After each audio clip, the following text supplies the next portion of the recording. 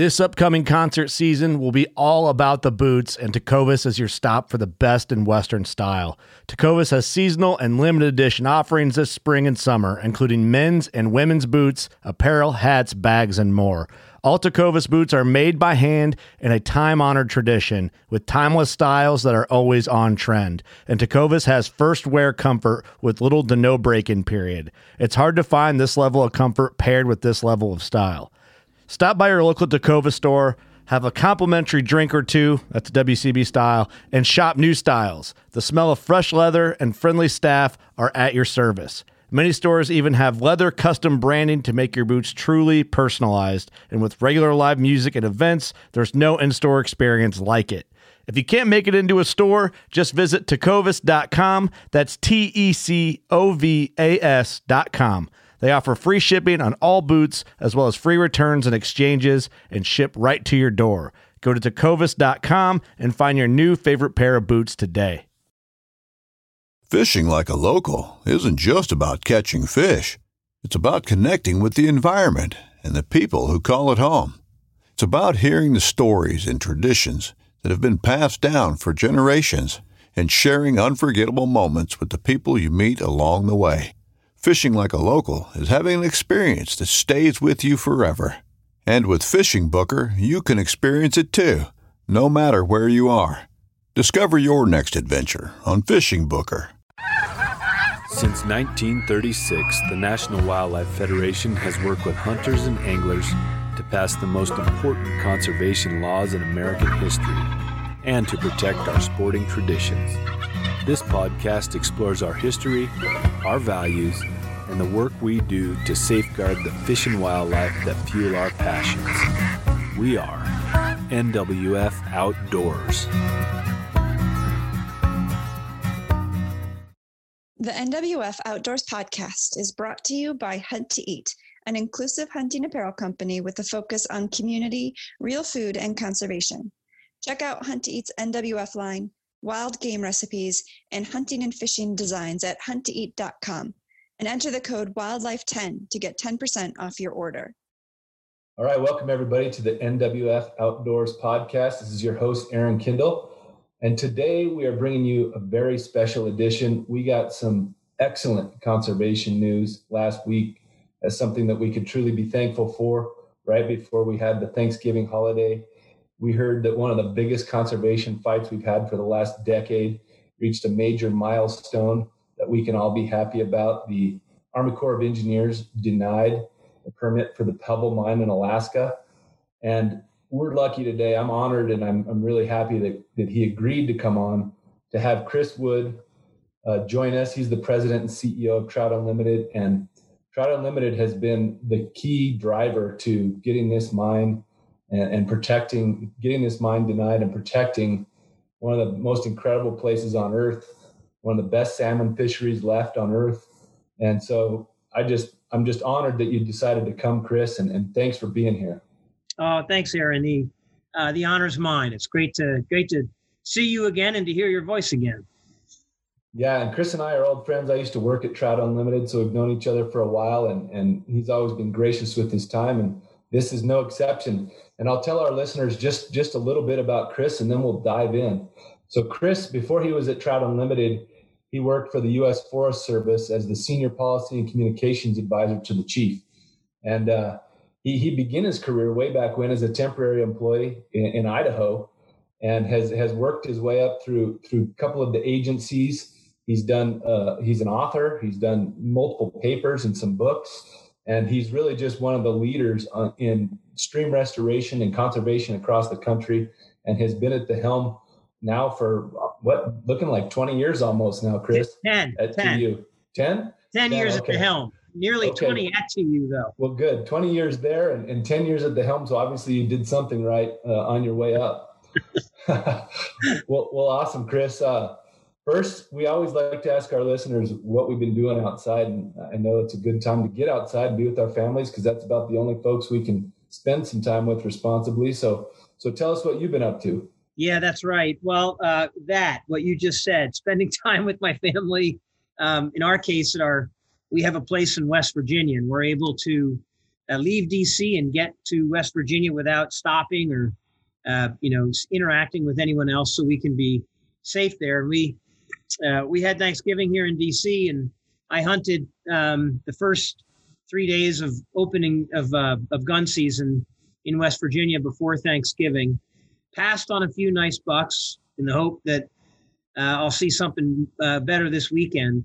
And then the other thing that I've been doing that's of interest is we've been invaded by this scourge called Russian olive, or autumn olive, some people call it. And it's an invasive bush that just completely takes over a landscape. And so I've been having fun with my boys with a chainsaw and some herbicide trying to get rid of that Russian olive from our place in West Virginia.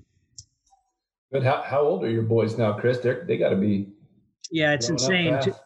Two of them are 6'3", so two of them tower over me, and they're 17, 15, and 10, 11. Wow. 11.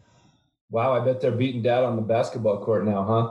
That's really funny that you say that. So the 2-on-2 teams, we have a half court down at our place in West Virginia, and the 2-and-2 teams are Wiley and Casey, the two oldest boys, and then I play with Henry Trace. And Henry Trace and I consistently beat Wiley and Casey, not necessarily because we're better, but because dad still knows how to set a pick and plays defense. The other three are just gunners. Chris is a good ball player. We've actually played ball together a time or two. So holy cow, that's right. Well, let's jump in, Chris. I think I'd just like to give you the opportunity to tell people who don't know, what is Bristol Bay? What's at stake up there? Just give us an overview of the people, the place, the wildlife. Just dive in, and I'll ask questions as I hear them. Right on, Aaron. Bristol Bay is one of the most remarkable landscapes in the country, and I say that with great seriousness. You mentioned this earlier, but about nearly half of all of the world's wild sockeye come from the Bristol Bay system and largely the Kvichak River system. And the most productive Chinook or king run in the world is often in an adjacent river system, the Nushagak River. And what a lot of sportsmen and women really love about Bristol Bay is that the fact that they have these giant native rainbow trout. These aren't steelhead. These are, potentially 30, 31, 32-inch rainbow trout that move out of a giant lake called Lake Iliamna, and they move into the rivers when the fish are spawning, and they're feeding on salmon eggs and the decaying flesh of the bodies, etc. So as they get very, very big, these are giant rainbow trout. Anyway, it was precisely in the headwaters of the Nushagak and the Kvichak rivers that a Canadian mining company proposed building what would have been probably the world's largest open pit gold, silver, and copper mine. It was a patently bad idea. It was proposed about 15 years ago. The company took their sweet time getting the permit developed. Ultimately, the Trump administration forced them to basically get a permit done within a time certain period. And the happy news, and frankly, the unexpected news that you mentioned was the Corps of Engineers denied that permit that they needed under the Clean Water Act to be able to build this massive gold mine. So just a huge victory for conservation. What's really neat about this one, Aaron, is when you look at the history of the state of Alaska, most of the conservation in that state was kind of forced on it. Either by the White House or by the U.S. Congress. And what was neat about this campaign was not only did organizations like NWF and TU and Wild Salmon Center and other groups come together and work in a concerted way to try to stop that mine, but the local opposition was phenomenal. In some of those Alaska Native villages like King Salmon and Igiugig and Dillingham, the opposition to the mine was, in the 80s, 85%, 86%. Around, as you know, Alaska is a very pro-development state. The opposition to the mine in the state ran in the 60% range. And so it was a real demonstration of the power of building, local voices to speak out for their lands and waters. And, we never would have won that fight without the support of, as I mentioned, groups like NWF, the other environmental groups were involved, the NRDC was very involved. But what really made the campaign so powerful was how the Alaska Native villages and the commercial fishermen came together and, organized with the conservation community. And we, for 15 years, we fought this absolutely boneheaded idea of a mine. And by gosh, we beat it back. Now, we're not done.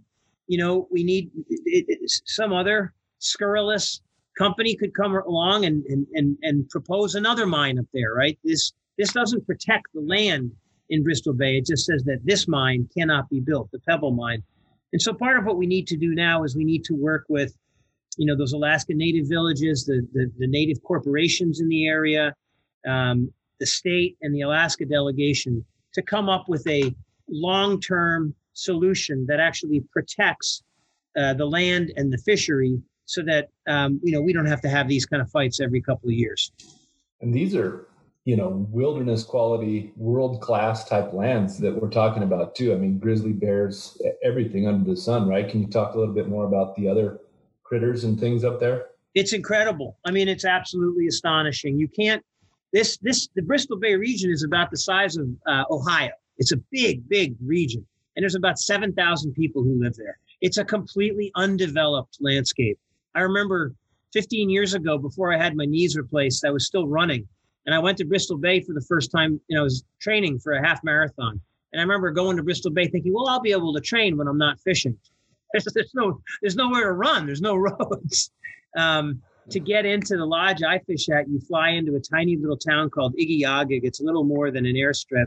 And then you take a boat upriver to the lodge. I mean, this is a completely undeveloped landscape. And what they would have had to do to build this mine was to industrialize the landscape, literally. They would have had to build a power plant that is larger than the one that feeds the city of Anchorage. They would have had to build these massive earthen dams, hundreds of feet high, to hold back the toxic tailings that would have been produced by the dam. And this is in a highly seismically active area. It was a recipe for disaster. And you talk about wildlife. I mean, this place is like, it's America's Serengeti. I know that's an overused cliche, but grizzly bear, caribou. I have fished up there at a place called the Brooks Range, and that's where Katmai National Park, rather, on the Brooks River, and that's where you always see those famous photographs of the bears at a waterfall with their mouth open, they trying to catch the fish as they jump. Well, there are so many bears there that the guides teach you. It's actually not that fun to fish it. The first time, it's just totally cool because of bears everywhere. I mean, 10 bears to every person in the area. But the guides teach you when you hook up with a fish and a bear becomes a little bit too interested, you drop your rod straight down. So maybe even break it off if you need to, because, they really live in fear of the bears getting acclimated to the anglers catching fish. And then, oh, look, that fish is a little slower than the rest. I'm going to go charge after him. Yeah. So anyway, it's like no place on earth. It's just and I went into Igiugig 2 years ago. A friend of mine, Brian Kraft, owns a lodge up there, Alaska Sportsman's Lodge. It's a great, great lodge. And we went in to see one of the local school teachers in the town of Igiugig. And what was so cool, Aaron, was, the kids, they don't ride bikes to school like you and I might have when we grew up. They ride their ATVs to school. And what was so cool was seeing all these No Pebble Mine stickers emblazoned on these off-road vehicles that the kids were, taking to get into class every day. Yeah, it's a really kind of community effort, and community in kind of the broadest sense you can think of, right? It's nationwide, locals, people from all over, people who just care. I've never been there, but I tell people, you had me at hello. You tell me half the world's salmon are threatened, and I just say no way, no how. I mean, it's a no-brainer, right? I mean, well, you think about it this way, okay? Put this in perspective. In the Columbia and Snake River basins, we have spent upwards of $18 billion in a dramatically failed effort to recover Snake River and Columbia River salmon. And all we have to do to keep intact half of the world's wild sockeye salmon, all we have to do is have the wisdom to leave Bristol Bay alone, to just leave it alone, to leave it as God made it, because we can't improve it. And, happily, this permit denial leaves us in a good position right now to come up with a long-term solution, working with those partners that I mentioned to do just that, to leave Bristol Bay alone. Awesome. Well, let's back up just one step too, Chris. Tell me, when did this mining project arise? What were the plans? Who were the players? Just walk folks through how this came about. We sit here and talk about all the values, and it seems so obvious that, boy, why would you even try to mine that? Or as soon as you did, you'd be jumped all over. Just take us a little bit through that history and how that came about. Yeah, happy to, Aaron. Well, I first learned about it 15 years ago. We had a guy on staff at the time named Tim Bristol, and he said, this Pebble mine that they're talking about, has the potential to really be problematic. And my first instinct was, Pebble mine? Do we actually mine pebbles? I literally I'd never even heard of the deposit before. Yeah. And I went up there and I met this guy named Brian Kraft. And he's, as I mentioned, he's the owner of the Alaska Sportsman's Lodge. And Brian told me that, he was really worried, and other lodge owners in the area were really worried about this mine. And, he was trying to push TU to take it on as a campaign. And so we did. We learned about the proposed mine. We learned about what a devastatingly bad idea it was to build a mine like this in that kind of an area. And it was interesting because Brian, like many Alaskans, was initially pro-mine because, it's an area with a fairly low household income, as you could imagine. Jobs are important in those rural communities. And a lot of people like Brian initially thought that, well, this will be great. It'll provide, good, high-paying family wage jobs for people. And but the more they learned about it, the more they realized, no, this is a bad idea. So it was about 15 years ago that we got involved. It was largely based on, the council of the lodges in the area that we had relationships with. But then it blossomed into a tremendous campaign. The commercial fishing industry in the state of Alaska was fantastic. This is a fishery like no other. They have a relatively short season, but they catch just a tremendous amount of fish. A couple of years ago, they caught 60 million sockeye salmon. Think about that, 60 million fish. And it's a totally sustainable fishery. Papers have been written about the fishery because the incredible diversity, the genetic diversity, the geographic diversity, and the life history diversity of these fish allows for them to be pounded for a really intense 2-week period.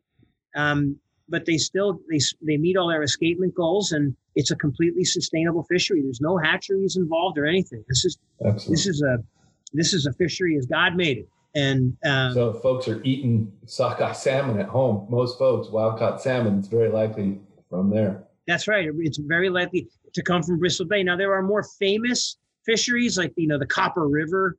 People talk about that fishery. And part of the reason that's such a highly desired salmon is that it swims a lot further. It has to travel further. So when it enters the estuary before it goes up into the river, the fish are bigger and fatter. And the Bristol Bay fish aren't as, commercially valuable, but they're the heart of our nation's, of our world's really, sockeye fishery. So anyway, it was, as I mentioned, it was really the coming together in a really positive way of commercial fishing interests, conservation interests, and local people. And we were all on the same page for 15 years. And our role at TU was basically to try to engage as many sportsmen and women. NWF played a big role in that, as you know, Aaron. The outdoor industry was tremendous. Companies like Orvis and Sims and a lot of our other partners, they all made their voices heard in a really positive way. And ultimately, even the Alaska delegation came out against the mine in the very end, which was, frankly, unheard of. Alaska, as I mentioned, it's a very pro-development state. The company that wanted to mine it was a little company in Canada called Northern Dynasty. and they had never developed a mine before. And what they were after was, because it's an incredibly lucrative deposit, what they were hoping was a major would come in and buy into their operation. And so, and they had that. At one point, they had a couple, 2, 3 major international mining companies that had tens of millions of dollars invested in the Pebble mine, and they pulled out because they thought it was too risky. Anglo American, one of the largest mining companies in the world, not only pulled out of the deposit because they thought it was too risky, they forfeited $350 million in order to get out of that. And it just goes to show you that there's no way to build a mine safely in that landscape. There's no way to have industrial scale mining of any kind in Bristol Bay if we want to keep that fishery intact. That's a good way to sum it up. Talk a little bit too, because there's an interface, I think. I mean, hard rock mining, how many hard rock mines have a great story where you go back and you say, those are all cleaned up now and everything's fine. I mean, it's kind of unheard of, right? Yeah, that's right. I mean, it's interesting. I want to be careful here because we actually work with a lot of mining companies to clean up abandoned mines. You know, around the West, we've got a legacy of something like 500,000, if you can believe it, abandoned mines. Yeah. These are old hard rock mines that were, mined 100 years ago. The companies that mine them are long gone, and nobody's on the hook to clean them up. And we have worked, as you may recall, Aaron, we've worked pretty hard to try to create momentum to clean up abandoned mines, and we have seen some really good action from companies like Freeport-McMoRan and others who are investing in cleaning up these abandoned mines. But the fact is, you don't find very many major industrial scale mines that have a happy ending when it comes to fish and wildlife.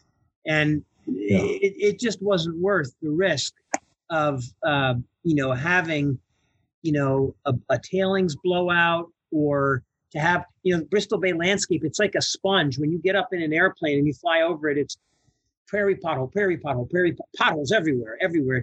It's a totally wet landscape. And so one of the concerns that we had was, even if they used an impervious material to try to hold the tailings back, there would be some leaching of these, toxins through the water system and down into the fishery. And it was just like I said, it never ceases to amaze me how strong greed can be in terms of motivating people. Because if there is one place that we should not mine, it's Bristol Bay.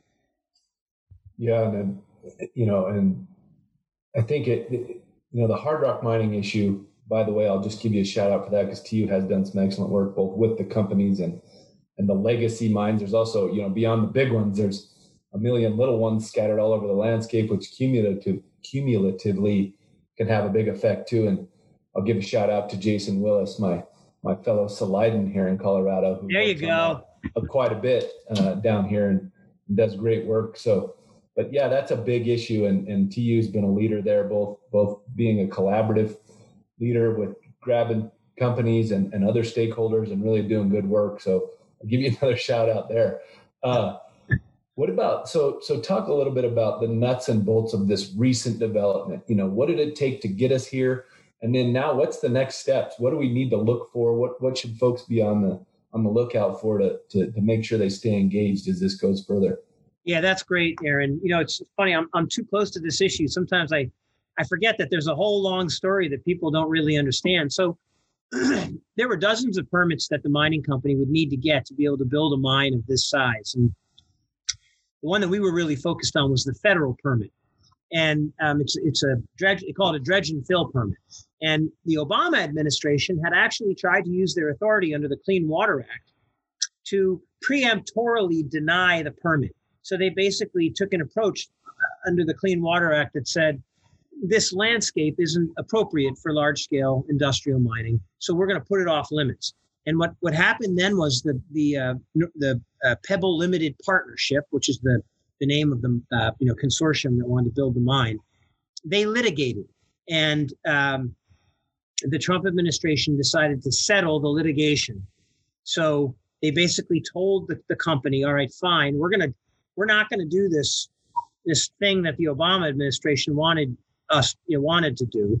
We're going to drop that, and we're going to give you 3 years to develop a plan of operation and to submit it to us for a permit under the Clean Water Act.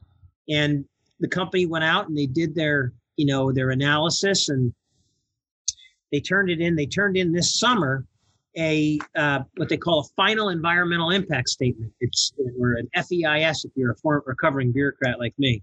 And the FEIS, it basically laid out all the options and the potential risks and showed that, several hundred miles of stream would be lost.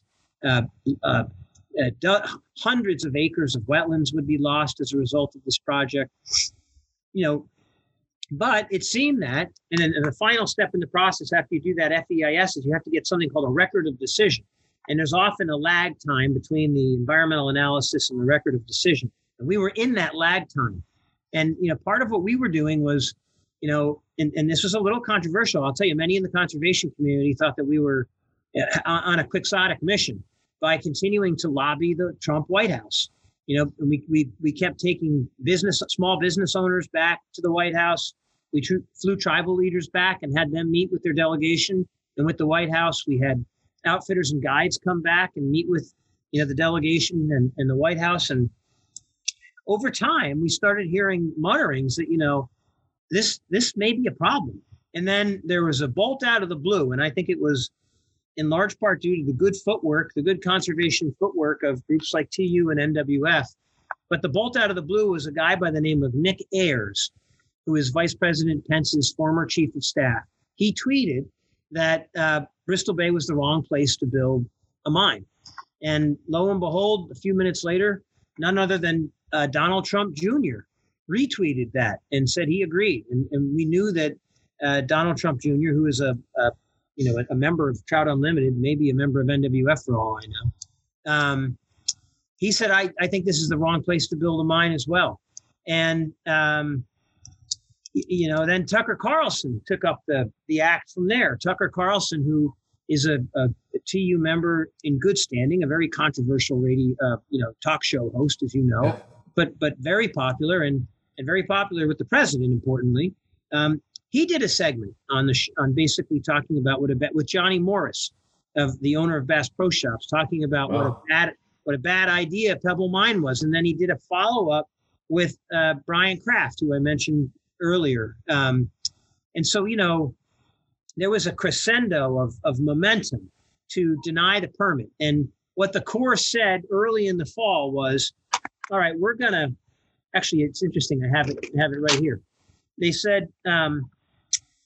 The Corps of Engineers finds under Section 404 of the Clean Water Act that the project as proposed would likely result in significant degradation of the environment and would likely result in significant adverse effects on the aquatic system or human environment, et cetera, et cetera. Therefore, the Corps finds that the project as currently proposed cannot be permitted under Section 404 of the Clean Water Act. And what they did was they said you have to go out and do mitigation in this landscape. It's a pristine landscape that is of like size and kind to the degradation that the mine would cause. And it was almost like, remember that story from high school, the Trials of Hercules, and he had to clean out the Aegean stables and all that. This was a Trials of Hercules size mitigation standard, because you can't improve something that's wilderness quality. So what the government said was, you need to go show us how you're going to, improve what is already wilderness quality lands. And ultimately, with the Pebble Limited Partnership, they submitted a plan. We haven't seen what they submitted, but several days later, or actually it was probably about 10 days later, the Corps came out. It was on Wednesday before Thanksgiving. The Corps came out and said, we're denying this permit. And effectively ending this chapter in the fight, and now beginning the next step in the process. And I'm going to answer your question now about what people can do. What we need to do now is we need to help convince Senator Murkowski, Senator Sullivan, Congressman Young, the governor, that landscape is too important to be developed. and come up with a long-term plan to protect the landscape and the underlying mineral deposit. It's not going anywhere. The minerals are going to stay in the ground, and making sure that we protect that place so it continues to, provide the benefits, the social and economic benefits it does, is really important. I didn't mention this, Aaron, but that fishery supports about 17,000 jobs every year. It's like a $1.5 billion fishery. And that doesn't even include the sport fishing aspects, the people who spend millions of dollars to fly in there and fish at these lodges. Nor does it include, perhaps most importantly, how important the fishery is to the Alaska Native villages who have depended on those fish for sustenance for millennia. Sure. So that's a pretty good overview, Chris. So, from now forward, are the plans in place to kind of pitch what you mentioned to, decision makers? Is there already folks formulating a plan to conserve the area? Talk a little bit about where that lies, and who's involved and what else needs to be done. Yeah, those are nascent conversations right now. It's just beginning to happen. I think everybody's pedal was to the metal up until Wednesday of less than a week ago. But there have been a few folks, smart folks, who were sitting down thinking about, well, what does it look like? What are we going to do here? Is it going to be a land swap? Is it a cash purchase? How do we make this work? And really the conversation that needs to happen isn't necessarily with a bunch of fast talking white guys like me. It needs to start with the people from, King Salmon, Igiugig, Dillingham, those Alaska villages that are so dependent on that fishery. They need to be the loudest voice in the room when it comes to, options for protecting it over time. Yeah, good point. That's great. So since that hasn't happened, is there, for folks who want to know more, and I know you guys have I can't recall exactly the name, Keep Bristol Bay something. I don't recall exactly. You can say it and we'll include it in the show notes. But, for folks who want to learn more and see more about what's gone on, where should they look? They can go to a couple places. One is standup.tu.org, and then you'll see a Bristol Bay, section in there. Another one is savebristolbay.org. That's another good site chock full of information. And on that Stand Up TU page, you'll be able to take action and notify the Alaska delegation or your member of Congress that you want to see Bristol Bay permanently protected, and encouraging them to get engaged in that effort.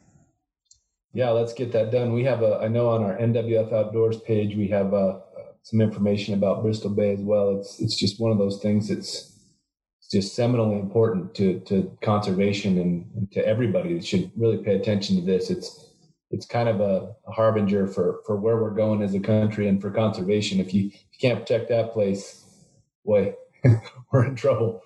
No, listen. That's wise. I really agree with you. I mean, this is there's an aspect of this that's kind of like, well, of course you won. Who's going to allow a mine to be built in a landscape that's that important? But you could say the same thing about in the 1950s, Idaho had a 2-month-long fishing season where you could keep 2 salmon a day from the Middle Fork of the Snake River. That's how prevalent the fish were. 2 fish a day for 2 months. And now we're seeing 1% of their fish make it back. Who would have thought that we would have had that incredible abundance and richness just 50, 60 years ago, 70 years ago, I guess. And then come up with this idea that, hey, maybe we ought to build some concrete monoliths and put them right in the middle of the river system. And we'll see what happens with the fish. Well, we know that hasn't been such a good news story. So it's important to stay vigilant. I think sometimes we, one of the dangers of conservation is that, we're really overseeing loss in many ways. And it's easy to become despondent or negative or cynical in the face of, managing loss, whether it's loss of wild fish or native species or open space, water quality, name your issue. And And so it's really important when we get these victories like this one that we take the time and we celebrate. And the fact that, it happened on opening week of deer season was a great blessing for me, because it was one less thing to bother me as I should have been scanning the woods for big bucks. Yeah, and a very good thing to be thankful for over the holiday there. Amen. Chris, so is there any scenario by which, you see this reviving and having a chance to be a mine still? Or do we, I know you said we have to stay diligent and vigilant, and obviously we do, but I mean, it seems like every time it comes up, it's another nail in the coffin. And I want to hear finally that it's the final nail. I think we all do. So just talk about, is there any chance? Well, it's like I said earlier, greed is an incredibly strong motivating factor for people. It is an incredibly rich deposit. The reason they call it the Pebble deposit is that it's not like many traditional bodies of ore that are kind of found in seams in the ground. It's a highly mineralized area that's spread across acres and acres and acres of land. And so you really have to develop the entire landscape, but it's incredibly mineralized. I mean, there are tons of gold and copper and silver in there. And so, as long as people have the ability to potentially, put a permit together to build a mine there, we've got to remain, eyes wide open. And I think, it's funny because, you've seen those stickers with the, the circle and it's the pebble on it and then this, a line through it. Well, we've become really fixated on the Pebble mine, but it's not about the Pebble mine so much as it is saving Bristol Bay. And that's that next step that I talked about. And I think everyone, Aaron, understands how important this is. And, that frankly, a fly-by-night 2-bit mining company from Canada came within, a signature on a record of decision of being able to build one of the most offensive mines in the history of the country.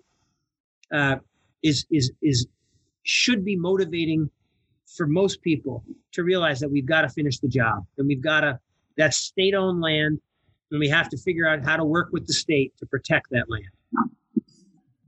Yeah, that's a good segue too, Chris, because one other thing I wanted to ask you about was just, the flagship fishery here that's really supporting a lot of the salmon across the Northwest coast and the state of salmon in general. You touched on it a little bit, but some of the dwindling numbers we're seeing, salmon and steelhead, and some of the issues. And can you talk about that a little bit and place, give some more context with the importance of, if you have this pristine place protected, how much more that staves off some of the other problems? Yeah, that's right. I mean, it's, I don't know if it staves it off, but it should be a wake-up call is what it should be. In 1991, there was a seminal paper that came out in the Journal of the American Fisheries Society. It was called Salmon at a Crossroads. And the authors, it was Jack Williams, Willa Nelson, and Jim Likatowicz. They said that we've already lost 214 stocks of salmon, and they identified hundreds that were at risk of extinction. And that was in the 90s.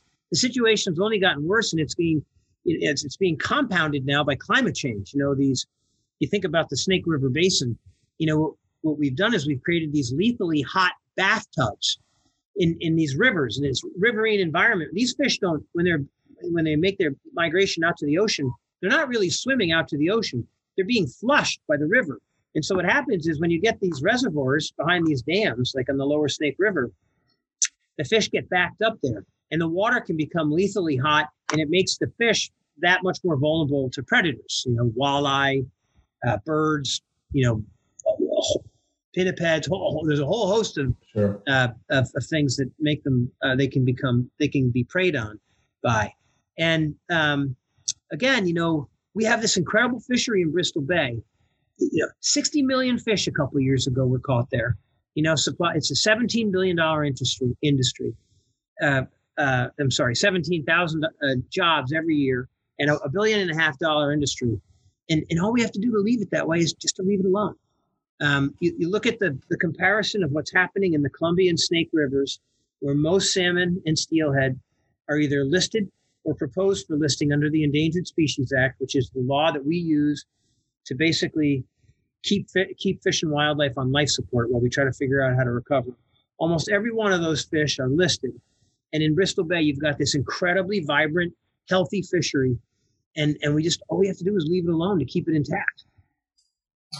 Yeah, and salmon is already, as you said, a kind of an all hands on deck issue. You know, we in the Federation family, we have a few affiliates up there: Conservation Northwest, Steelheaders, and Idaho Wildlife Federation, who are working tons on those dams. And there's been some new developments. I'm glad to see that. I know TU's leading the way on a bunch of that too. So I'm glad to see that, and I'm hoping one day we can get back up there and fish salmon where they used to be, and celebrate that victory too, Chris. Amen. And I'm gonna give you a chance to do a parting shot. You've been very gracious with your time, and I'm gonna try to let you go here. But just give me a parting shot. What should people be thinking about as we move forward? And I'll make mine, and then I'll bid you farewell, my man. Yeah, that's great, Aaron. Well, I think my parting shot will be less of a shot and just a big note of thanks, because NWF is one of Trout Unlimited's best partners. And whether it's Bristol Bay, NWF is the lead litigant on the Snake River, basically to remove those dams or cleaning up abandoned mines, passing Good Samaritan legislation to make cleaning up abandoned mines easier. NWF has been just a tremendous partner to TU. And it's been a real honor for me to be on your show and to talk to your members, Aaron, and great to hear your voice and see your face again, too. You too, sir. And I would just agree with you. First off, we've been great partners. I continue to work with a lot of your excellent staff there at TU, and I'm just happy I get to keep doing that and keep those relationships alive, even as I'm over here at NWF now. And I guess I would just tell our listeners, if you love salmon, you love wild places, you want to be able to fish salmon in your lifetime, take care of these places, follow this campaign. We'll put up links to the campaign that Chris talked about earlier and some other stuff folks can connect with, and just take care of these places and know places like Bristol Bay, they don't make new ones. So take care of them and help out as you can. That's great. There's a book, this Why We Need a Free-Flowing Lower Snake River. I'll send you a link to this, Aaron. I bet your listeners and your viewers would really enjoy it. It's a great science-based document about why we need to take out those 4 lower Snake River dams. Yeah, send me any links you want, and we'll put them in the show notes, and we'll get this baby posted so folks know right away they've got something to celebrate and how they can get engaged. And Fantastic. Just thanks again, Chris. Excellent to see your face and talk to you, and thank you so much for your time and all the good work. Thanks, Aaron. You too. Talk to you again soon, I hope. Yes, sir. Take care. All right. Bye-bye now.